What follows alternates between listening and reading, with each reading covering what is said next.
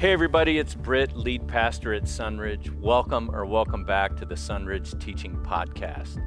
You know, we are on a mission here at Sunridge to help people find and follow Jesus. We believe in the good news that Jesus welcomes all regardless of how far you feel from God. That means that we're a great starting point to explore Christianity or to sink your spiritual roots deep as a devoted Jesus follower. We are gathering indoors right now, socially distanced and masked for now. We'd love to have you drop in. Just check our website, sunridgechurch.org, for the latest details on times and options. And now, here's our teaching for this week. We hope it leads you to encounter the way of Jesus more fully.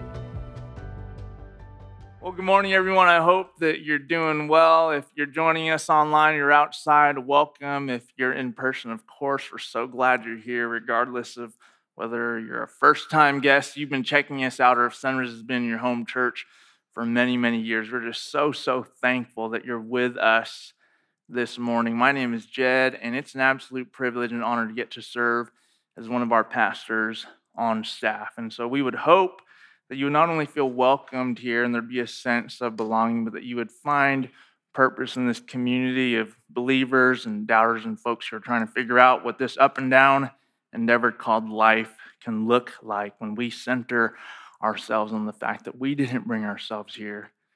And so God has us here this morning, and hopefully as we continue in this series called Ruth, which is the second and last week of this study that we've been in, there are going to be some things that you can take from that. And this morning I'm going to share a little bit about two of Mal's family members, and then later on in the morning I'll give you a little bit of a sermon that I gave years ago, and in between we'll talk about this story. So I told you, share about one of Mal's family members. Grandma Sharon, affectionately our boys called her Grandma Yahtzee. And the reason why they called her Grandma Yahtzee is whenever Grandma Sharon would come spend time with us and stay for an extended period of time, she, of course, would pull out the Yahtzee, or I'd go and buy a new set of Yahtzee because we would need a new set that we would lose. Every time she left, the boys would lose them, and so we'd have to go buy another set. And when Grandma Yahtzee would come over, I'd pour Grandma Yahtzee her glass of wine and myself a glass of scotch, and we would play late into the night. And the train of thought that I have here for why I would start with grandmas, because that's not just the thing we did together, us playing triple Yahtzee, but late in the evening when most of us would go off to bed, it would be my turn to get some time with grandma, and I would peruse the TV with her looking for some old black and white movie that she would enjoy, maybe with James Stewart or Katharine Hepburn, some of these classic actors and actresses. And if those weren't available to us, then we would find a show like CSI or Law and Order. And the train of thought that I have here is typically in shows like that last 40 to 60 or so minutes, there's this opening scene that kind of just drops you into the activity. Maybe you're watching the crime unfold, or you're seeing someone sit in a courthouse, and then the rest of the show continues with you having to figure out how it is that it started in that place. And so even though I began talking about Grandma Yahtzee is going to help transition us to Ruth chapter 4. Because in the series that ran for the most part when we've begun here, we've started giving a synopsis, a summary of the main characters in the plot. But I'm going to do that a little bit later, and instead we're going to start a little bit more awkwardly, and we're just kind of going to begin with our text, with our chapter, and see how you and I can piece together what's happening here. And if you struggle to do that, don't worry, you're in good company. This scene that we're about to see and read about is actually taking place in a courtroom of sorts at the city gate in ancient cities. This was a place where activity like this would happen, business transactions. And so what we find here actually is a court scene. In Ruth chapter 4, if you have your Bibles beginning in verse 1, or you can follow along on this little screen if you can see that. I struggle to see it too. It says this: No sooner had Boaz gone up to the gate and sat down there than the next of kin of whom Boaz had spoken came passing by. So Boaz said, "Come here, friend, sit down here." And he went over and sat down. Then Boaz took 10 men of the elders of the city and said, "Sit down here." So they sat down. And he then said to the next of kin, Naomi, who has come back from the country of Moab, is selling the parcel of land that belonged to our kinsman, Elimelech. So I thought I would tell you, Evan, and say, buy it in the presence of those sitting here, in the presence of the elders of my people. If you will redeem it, redeem it. But if you will not, tell me, so that I may know. For there is no one prior to you to redeem it, and I come after you.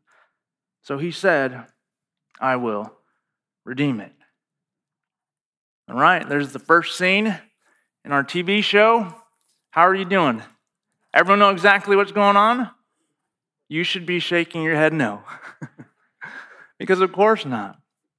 There's a great reminder that when we read sections of the scripture, when we look at this as a whole, this library, this Bible, this library of these 66 books, it was written over the course of over 1,000 years by a multitude of authors in different genres and a cultural and societal background that differs so much than ours today. And just like any movie or story, you can't just drop in somewhere and have a good sense of what's happening. You know, in fact, we could look at our lives that way. Every single one of you came here this morning. I could sit here and I can look at you and I can see your faces. But I don't know exactly what preceded this moment and what's going to follow it. All of us are in the middle of something.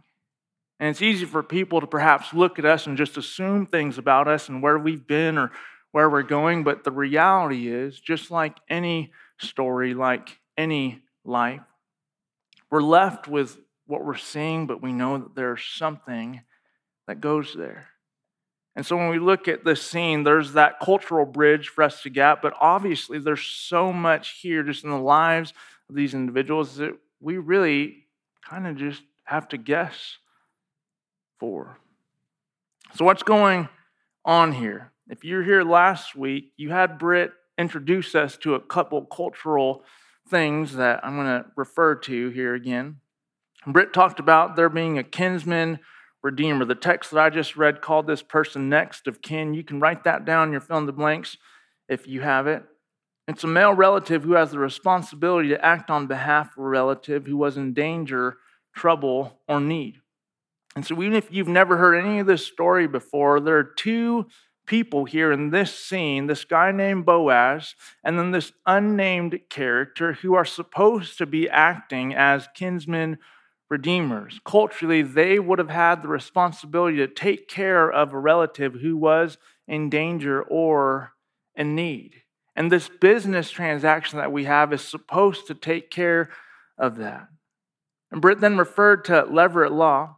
It required the blood brother of a man who dies without sons to marry his widow.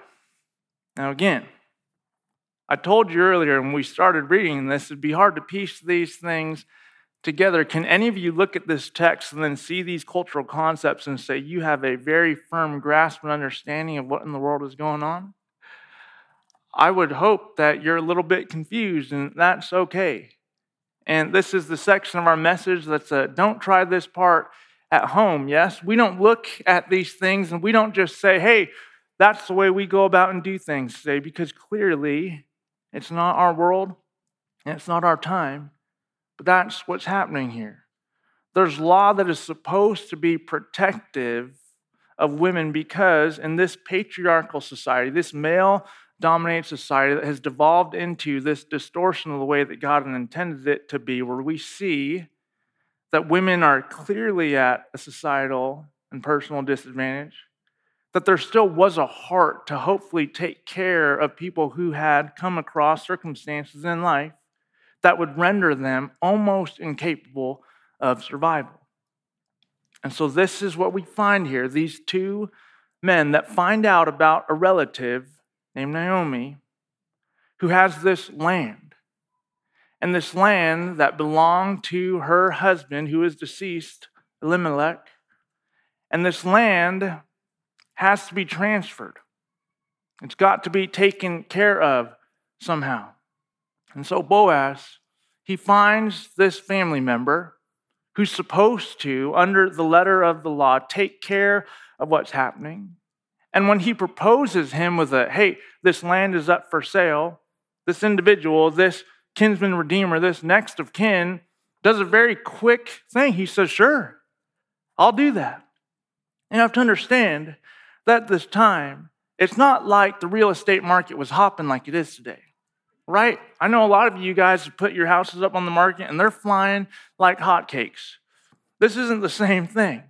When families reside in a place, there's a good chance that for generation upon generation, they're going to live in that same place. That plot of land is theirs. That's where their kids and grandkids and their grandkids, that's where they're going to grow up and play and get dusty and have a good time and try and figure out what life looks like.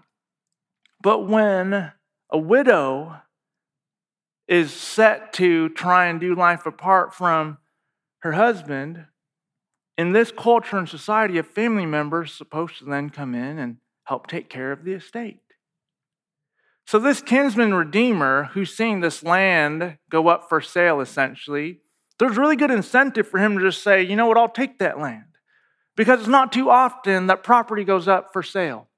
There's a good chance for his portfolio to expand, for him to collect some assets. Does that make sense? It's a financial move. It's a good decision for him. But up until this point in the story, if we had known what was happening, we would see this is actually the worst thing that could potentially happen to the book's namesake. I'm going to keep reading here. Verse 5 says, Then Boaz said to this other family member, The day you acquired the field from the hand of Naomi, you are also acquiring Ruth, the Moabite, the widow of the dead man, to maintain the dead man's name on his inheritance.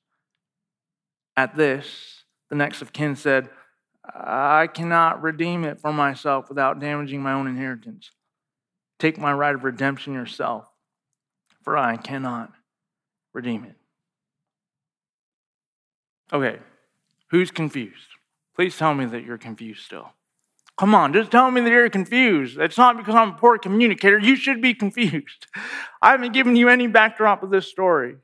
I haven't told you anything that's happened. Here's your next fill in the blank. This scene from Boaz and Ruth's life reminds us it's incredibly difficult to truly put others first. See, without knowing what's happening in the story before this moment, if we were just watching a court scene and there was land up for sale and it was presented to a family member, initially that would seem like a really good deal. Yeah, I'll take that land, even if it costs me, right? There's going to be a return on that investment. And so this unnamed kinsman says, I'll take that land. But then Boaz, he's been planning this. He then presents the thing that comes along with it. He tells him, if you're going to take this land, there's actually more than that. You see, there is a woman, and it's the daughter of Naomi, daughter-in-law. Her name is Ruth. And if you're going to take care of this land, then you're also going to need to take care of Naomi and her daughter-in-law, Ruth, and you're going to need to marry her. You see how quickly that changed for this individual? I'm going to buy some land, and it's going to be great for me to, wait, now I'm going to get married to this person that I've never met? Guys, that's a little bit comical. There's no good reason for that to happen, right? We can see why suddenly he'd be quick to go, I'm not going to do that. You can do that instead, Boaz. Why don't you take care of that? And then he walks away. You see, if he had in fact gone through with the proposal and that second part that Boaz had been keeping, it wouldn't have been financially sound. This wouldn't be him gaining and acquiring real estate and going about his happy life. No, there would be obligation suddenly, relationally, to take care of two of these women who were widows. And so you look at this story and you hear, okay, so what are we supposed to do with it? And oftentimes when we hear these stories in Scripture or we're presented with them, we're given these characters like Boaz or Ruth, and we see their acts and what they do, things that are noble. We see their values and characteristics, and we're perhaps told, let's be like them. Let's aspire to be like them. But as I told you earlier, this is just one scene in their life. And even though there are many things to learn from this particular scene about what Boaz is doing, I'd like to remind us that if we're really going to identify with a character in this story, I'd say I'm probably like the unnamed dude who shows up really quick, thinks something great's happening, and then goes, wait, actually, I'm not going to do that, because that would require me to put someone else over myself. Now, I've done a lot of weddings in May. A lot of people are getting married again as COVID restrictions loosen. And one of the things that I share in the latter part of the ceremony after their story comes from Philippians chapter 2. We've heard this before. Do nothing out of selfish ambition or vain conceit, but in humility, consider others better than yourself. Each one of us should look not only to our own interests, but also to the interests of others. You know, if that were, for some reason, the only Bible verse ever in the history of humanity, we would struggle with it for the rest of our days.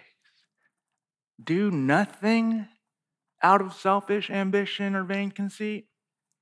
Okay, failed. In humility, consider others better than yourself. Failed. Each one of you should look not only to your own interests, but also to the interests of others. Okay, I do that sometimes. Right? There's a little bit more leeway, it sounds. When we share these with couples, when we hear this here again, Scripture states that Paul's writing it to the church in Philippi because, of course, they're struggling with this very human instinct of ours to take care of ourselves, to protect here. And so this character that we find, this unnamed person, isn't that us? I told you I'd tell you about a second family member of Mal's last week, and if you read our church email, the e-blast, you saw that I talked about Uncle David. Uncle David Johnson, I can remember walking into his house for the very first time. Would have been 13 or so years ago when I was this 19-year-old kid, going down to San Diego and still dating Mal, and went to visit her family. Walked in and met Uncle David and Aunt Kelly, and they had 3 little boys, kind of parallels our lives now. I can remember little Nolan, who I think Nolan's like 19 now. He was just shredded. He was just so shredded. Kind of reminds me of our middle kid, Ty. And we would just play with them, and Uncle David was just so welcoming to me. Well, last week, Uncle David and Aunt Kelly, we hadn't seen them in, I think, 18 or so months. They drove up and they spent Mother's Day weekend with us, and they were so kind to take the boys to Harveston Park, and Uncle David's there getting the boys all with their fishing lines all set up and casting into the lake, and Dad had caught this big old bass, and he was super excited. And now that I'm telling you this story off the cuff, I wish I'd have prepared a video for you, but I didn't. So he's spending this time with them. It's so sweet. And the next morning, he comes to church with us. It's Mother's Day, and Uncle David's not resistant or anything to church. It's not something that he does regularly. And so, of course, I'm up here leading worship, and I get up off the stage, walk around the back, and I'm thinking, all right, here we go. Here's the story of Ruth. Let's see how this lands, right? And so he's listening. He's introduced to concepts like kinsman, redeemer, and levirate law. And it's like, man, what in the world are we going to talk about at lunch today? And Britt did an incredible job, but there's just a lot here, right? It's hard for you and me. And so we get home that afternoon, and I love what Uncle David starts talking about. He appreciated how Britt was going back and forth in the story. And then he said, these people, they were real people, right? They were just like us. And I said, yeah, it's a really big part of it. It's kind of hard to see. We see these names and get little pieces of their lives, but they really were real people at real times with things happening. And he said, so they had the same struggles and desires then, right? I said, 100%, Uncle David. I said, that's actually part of what I'm going to be talking about next weekend. And he said, you know how when you hear about someone and you're just hearing about all the good things in their life, or they look kind of perfect to you, he said, I don't know what it is, but when I see people, or when I go to church and I just see all these people that look kind of perfect, he says, I kind of have a hard time liking them. I said, me too. He said, but when I hear that they're not perfect, and when I hear that they have struggles, and when I realize they're more like me, I actually want to get to know them more. I start to like them. Sunridge Community Church, isn't that one of the strengths of our congregation? That there's so much weakness here. That we're people who show up week in and week out, and I don't know what the scene in your movie looks like right now and how it's going for you, but I bet that you're showing up here because you realize that the people around you, they're not just going to project this movie that looks all perfect. Because that's not this story. Let me just give us a brief synopsis like we've been doing every week of what's happening. We're like, oh, finally, I can understand what the heck is going on.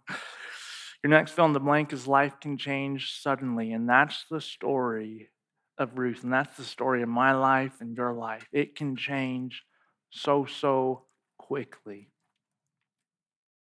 See, the book of Ruth, it actually is really about a woman named Naomi.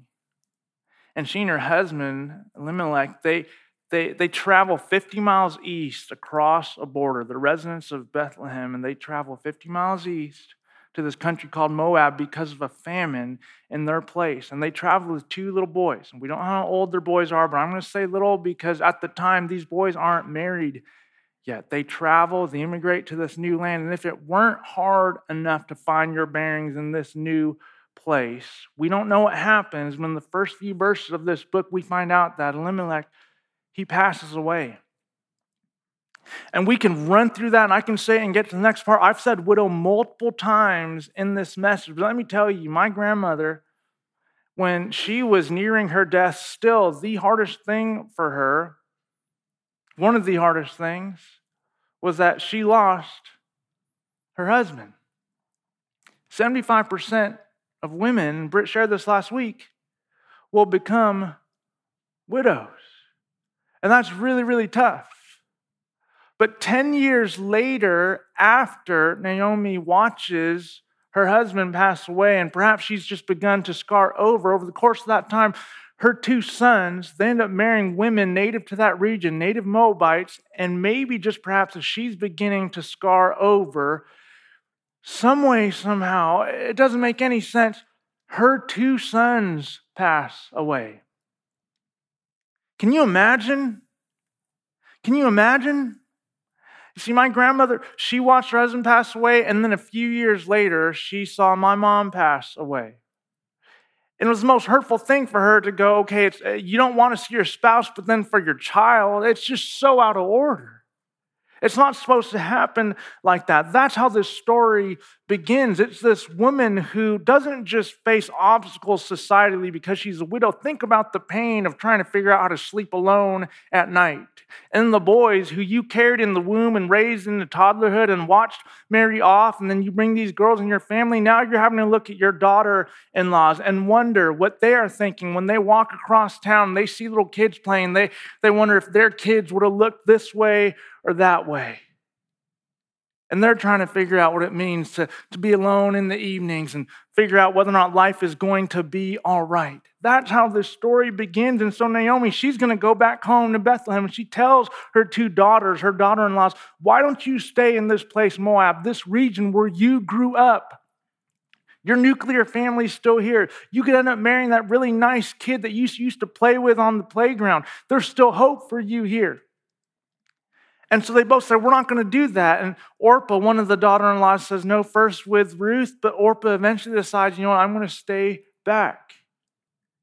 And Ruth tells her mother, Naomi, I am not going to leave you. We've read this a few times to you. I don't have it up on the screens, But Ruth tells Naomi, do not press me to leave you or turn back from following you. Where you go, I will go. Where you lodge, I will lodge. Your people shall be my people, and your God, my God. Where you die, I will die. There will I be buried. May the Lord do less and so to me and more as well, if even death parts me from you. And I said that strongly, but she said these with tears.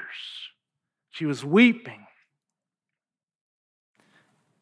And when they get back to Bethlehem, remember, societally and culturally, something is going to happen so they can potentially get taken care of. And they meet this man named Boaz, who would have been a distant relative, much older, who kindly goes out of his way to take care of this individual, Ruth, and then her mother-in-law, Naomi. And the way that he's going to do that is to hopefully take the land, take care of Naomi, and marry Ruth. But what's in the way is that there's another family member who has the right to do that. That's where we got to. Now, I know there's still so much of that, and you're like, I'm still not quite sure that makes sense. If none of that makes sense to you, think deeply about the depths of pain of a woman named Naomi, a widow, who watched her 2 sons pass away as well, and traveling back with one of her daughter-in-laws, unsure if they're going to be taken care of. Does that make sense? That you can think on that?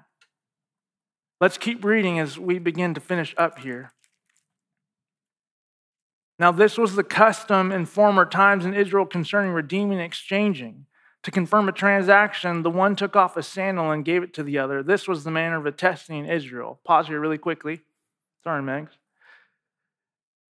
That explanation for what's happening in the olden days was for people that we consider living in the olden days. This wasn't written so that people in 2021 could understand what was happening. When people were recapitulating the story of Ruth and Naomi, they had to write down this detail so that people back then could understand what was happening way back then. Does that make sense? So if we're crossing a cultural bridge, they were crossing a cultural bridge too. And the way that it happened is they took off the rainbow sandal and they just handed it to the other individual. It doesn't seem to make much sense. The reference here is that if you walk with these sandals and as you give this to someone, it's confirming this transaction. So when the next of kin said to Boaz, acquire it for yourself, he took off his sandal. Then Boaz said to the elders and all the people, today you are witnesses that I have acquired from the hand of Naomi all that belonged to Elimelech and all that belonged to Chilion and Mahlon. I have also acquired Ruth the Moabite, the wife of Mahlon, to be my wife, to maintain the dead man's name on his inheritance, in order that the name of the dead may not be cut off from his kindred and from the gate of his native place. Today you are witnesses. Then all the people who were at the gate along with the elders said, we are witnesses. May the Lord make the woman who is coming in your house like Rachel and Leah, who together built up the house of Israel. And may you produce children in Ephrathah and bestow a name in Bethlehem. And through the children that the Lord will give you by this young woman, may your house be like the house of Perez, whom Tamar bore to Judah. And that's the story for today, folks. We saw a court scene. And now we see a wedding. Doesn't seem like a wedding. You're like, someone just took off their sandal. What in the world just happened there? This is a wedding scene. And if we were keyed in the whole time and we knew how all this was going, we were watching this TV show, we'd have been biting our nails wondering what was happening, and we'd be exploding like, I cannot believe that happened. And I wish I could unpack this better and you could understand everything that were happening, but I still think that there's something here that we can see in the character of our main people, Boaz and Ruth and Naomi, that has implications for us and says something about the heart of God. You see, really at the heart of this story is this idea that your name matters. It's your next fill in the blank.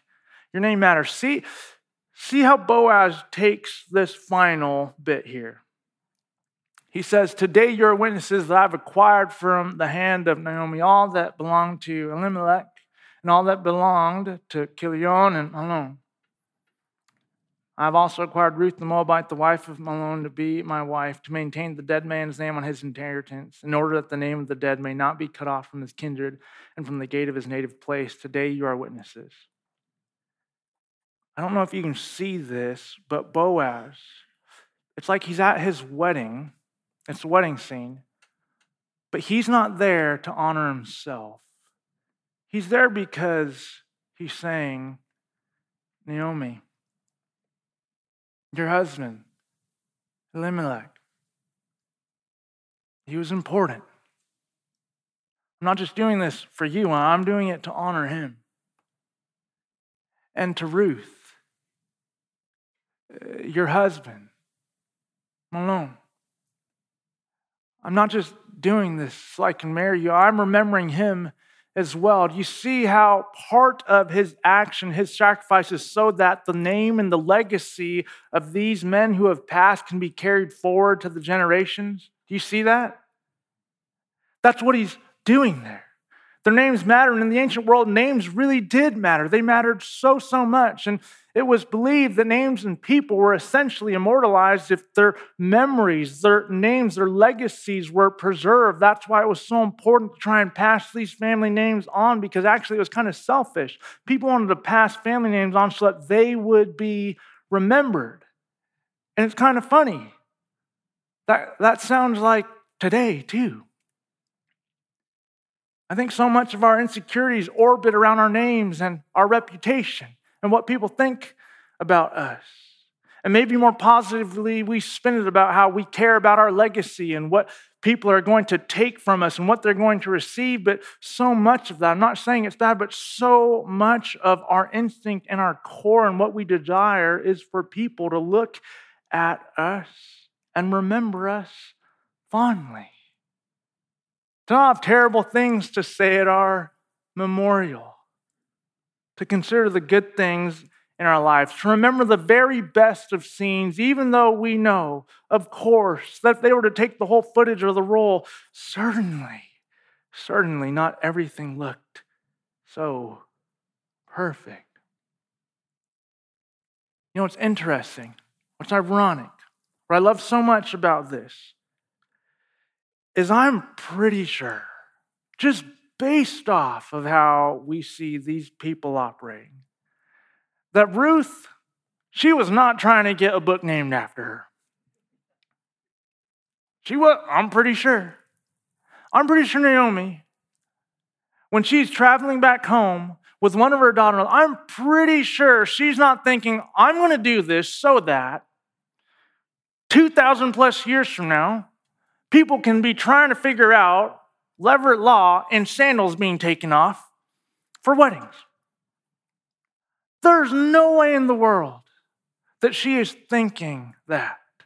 There's just no way. And when Boaz sees Ruth in the fields gleaning, there is no way in the world he's thinking, I'm going to do this today so that someday people can remember me fondly. That last fill in the blank that I give you, that your name matters, it wouldn't be interesting if instead we put quotes around that. Because when you saw your name matters, you're probably thinking about your name, understandably. What about this way? Your name matters. Mike, Becky, your names matter. Kenny, Lonnie, your names matter. Faith, Teresa, Ken, your names matter. Wade and Elle, Michelle, Alma, Carol, Patricia. You can go all over this room. Earl and Sandy, Dave, Annalise. Is that you over there, Mariah? Kim and Scott. Your names, they matter. See, what's funny about us is when we want to be remembered, when we want our legacy to be preserved, that's just human. that's normal. But I'm pretty sure that there's something about the way that Ruth and Boaz and Naomi lived that communicates that truth, that they're not trying to be remembered. They're looking at the people around them and they are remembering that God is there in those stories and in those lives in the midst of struggle and pain and hardship. And what would happen if we were a community of people who, it's not about having the best of memories. No, that's not what that is. It's about value. It's about really settling in with the fact that, of course, I want someone to understand the scenes of my life before this and after this. Of course. So what does this scene teach us about the heart of God? And how does this scene compare to what we see of Christ? I'm going to try and do this really, really quickly. Because I'm pretty sure when I see this story and we think about what Britt talked about a few weeks ago, chesed. Right? I remember being in college in theology and ministry, and we're doing a word study on chesed. And we had to look for all these verses where chesed is being used. And I remember seeing Proverbs 3, verses 5 through 6, trust in the Lord with all your heart and lean on your own understanding, and all your ways acknowledge Him and He will make your path straight. And thinking, I remember that. Chesed's not in there, but the verses before it had it. It says, let loyalty and faithfulness never leave you. Bind them around your neck. Write them on the tablet of your heart. Then you will find favor and a good name in the sight of God and people. Let chesed, let steadfast loyalty and faithfulness never leave you. What's being written there is be a person, attempt to be a person. The word chesed, there's actually like a leaning on language. Be a person that others can lean on. People see you that way, then you'll find favor and a good name in the sight of God and men. When we talk about finding favor, when I think about finding favor, I just think about all the people in my life who, for whatever reason, decide they wanted to be a part of my story and my life. And they would go out of their way sacrificially to invest in me and be a part of the things that probably wouldn't matter to other people. And I think that that is not just a byproduct of chesed. I really think what's happening at the heart of this story, the heart of God, that actually is the gospel message. That God so loved the world that He wants to be a part of your life and your story. He could just let you go off and do your own thing. That's called free will. But that He would initiate divinely, that He would self-sacrificially empty Himself. That Philippians passage earlier about selfish ambition and vain conceit, it continues, let each of you have the same mind as Christ, right? Who, though being the very nature, God did not consider equality with God something to be grasped, but rather He emptied Himself. Being found a servant, He took on the form of human likeness, and He became obedient to death, even death on a cross. We see this happening. And if you look at the way Ruth ends with these kids, and Britt's going to get to talk about next week, and the names that we see at the very end, these are people whose names are recorded in the genealogy of Jesus. And if you knew the stories of Jacob and Rachel and Leah, or Judah and Perez and Tamar, you would see that these are pretty messed up stories. Very, very messed up stories. And yet, because God so loved the world, my messed up story, and your messed up story, it's all in there. So let me conclude by reading a little bit of a message that I wrote a long time ago. And I know we're getting close to time here. But when I first came to Sunridge almost 8 years ago, I came as our high school pastor and then our family pastor. And then I took this role several years ago. And my very first message at Epic was the same message that I gave at the very end. I wanted to show them that the conviction of coming here, that we would help each other find and follow Jesus, that was going to be the same from the beginning all the way to the end because of who Jesus Christ is. I'll invite the worship team up. And in this message, I was teaching out of John, and I was telling this story about this little kid who shows up with some lunch. 5 loaves of bread and 2 fish. He's just there to see Jesus do something incredible. And I'm just telling this story. I remember talking about Russell, the kid from Up, and I just imagined that this kid with lunch, he looked like Russell. And so I'm sharing. And my first point to the kids was that Jesus loves ordinary people. And then my second point was Jesus gives us the example then to value the ordinary. Let me just read some of this manuscript. I told them, so how can we value the ordinary, and what exactly does that mean or look like? I have two suggestions, and both begin with our outlook. Have you ever stopped in the middle of the day and wondered, where did this day go? Have you ever, when driving, gone in mental cruise control and you get behind the wheel, but then you end up home and it's like, oh, I'm home now. So often, don't we just cruise through life? So accustomed to the everyday ordinary, the routines of waking up, taking a shower, brushing our teeth, changing our clothes, taking a selfie, going to school, falling asleep in class, going home, going to bed, waking up, doing it again. Can you tell I was a high school pastor? And over and over we go. This is ordinary life. And we take our ordinary lives for granted. But when I read this story, I'm reminded of my conviction that Jesus enables us to value the ordinary because Jesus is not ordinary. And I'll tell you about that later. Jesus can use every aspect of ordinary life in and for extraordinary things. And maybe you've lost sight of the fact that in your classroom, in your dating relationship, with your sports team, with your siblings or mom or dad or family member, and all those moments of relationships every second of your day, every time your heart contracts, releases, beats, Jesus is there. The kid had 5 loaves and 2 fish, but this kid's ordinary got sucked up in the extraordinary. And some of you fall in that camp. Those of us who need to wake up and anticipate how Jesus can be a part of all the normal stuff. And yet still some of us may see ourselves in another place. Maybe you're like the kid and the other thousands of people that followed after Jesus because they wanted to see something miraculous. Maybe you're tired of the mundane, the everyday. Perhaps you're looking for a sign, longing for a miracle, hoping for an encounter with God that will suddenly and ultimately change your life. And sometimes I look, hope, and pray for those things too. And those things obviously aren't bad. We believe in a big God that can do even bigger things, and I'd love it if always I felt that God was right there next to me. If only I always lived as if I were truly convicted that God lives in me. But ultimately, you know what I felt or seen God the most? When I've stopped to contemplate His greatness and wonder. As I'm watching my 10-month-old laughing because my wife is making farting noises with her mouth somewhere in the abyss that is his triple chin. When I met with your epic leaders for the first time 2 weeks ago on a Sunday night for some barbecue, and in a matter of 2 hours, I saw how deeply they love you guys and Jesus in this place.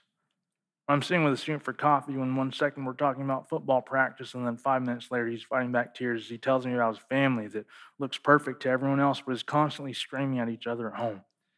I'm hanging out, having fun, crying, laughing, all these moments and experiences that simply come with being human. Jesus wants to be a part of our ordinary lives, so you're wondering, what now? Well, Jesus allows us to be ordinary because He is extraordinary.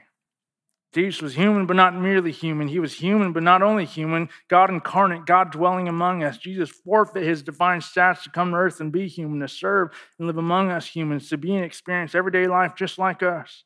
As mind-blowing and crazy as that may sound, over 2,000 years later, you and I are in this room tonight because Jesus Christ loved on ordinary humans and impacted their ordinary human lives in such extraordinary ways. They took up His commission and just kept telling people about His love and sacrifice and death on the cross and His resurrection from the grave to other ordinary humans who then told others and then told others. And I want you to know that my heart for this space is that when people walk through these doors, they'd feel a sense of, okay, I can be myself here. With other humans just like me. I believe that God desires for Epic to be a come as you are place. Come with your brokenness, your joy, your emptiness, your desire to learn more, your questions, your doubt, your excitement, your anxiety, your depression, whatever it is that you have. 5 loaves and 2 fish, bring it. Bring what you have and let's see what God will do with it. The unexpected, the surprising. Because Jesus allows us to be ordinary. The question for all of us is this: will we allow Jesus to transform us? Can we invite Jesus into our everyday, ordinary lives in expectation that Jesus alone does the extraordinary work, the work of saving us and awakening us to a life that is not easy or simple, but a life with Him that is fulfilling? This is the first and the last message that I gave to our high school students, and it doesn't change. You want to have a relationship with Creator God. You desire for that. And yet there's no way to get away from the fact that when you walk into this place, there's a sense in you, just like every other day that you've woken up, where you wonder whether or not out of the 7.8 billion people on this planet, if your life matters at all. And so much of what we do is in an attempt to be seen and loved and taken care of. But when we look at the story and the life of Naomi and Ruth and Boaz, do not we see that these individuals were doing their ordinary life? Things changed, crazy things, this up and down craziness. And they just continued to try and put the others around them over themselves. And Jesus wasn't on the scene yet. This is setting up his arrival, but the heart of God is still in it. And so very last fill in the blank has a challenge. Will you and I ask God to shape our hearts to see others the way we wish to be seen? I'm going to challenge you as this concludes, as we head into our pre-sermon retreat, and you think about being a part of our church community. If you haven't registered for that, register for that. And join us in the experience of being alongside other people in this church family and see that other people here and their stories and lives matter. But even more so than just registering for this event that's going to end after a few days, walk away from this place and would you pray in your heart that whenever you're driving this week and you're passing all these cars and these people that are going to and fro, you see people walking on the side of the road, would you in your heart of hearts whisper, it matters. They matter. Even them. God's in their story, in their life. He cares about their name. He knows the details. I'm telling you, if you just for 1 week, turned off the radio and drove around thinking about all the people passing in those vehicles and remember that their desire is just like yours, just like Ruth, just like Boaz, just like Naomi, just like every single person on this planet who God breathed the breath of life into. I guarantee you that the gospel will suddenly become the best, most absurd, amazing news in the whole wide world. And you and I will actually want to start doing something with that. Let us pray. Hey everybody, it's Britt again. Thanks for listening. If you need help with something, if you have a question, or you'd just like us to pray for you, you can reach us through email, info@sunridgechurch.org. Or if you'd like to know more about us, just go to our website, sunridgechurch.org, and you'll know what to do from there. We hope you'll listen in again next week, but in the meantime, wherever you go, deepen faith, bring hope, and live love.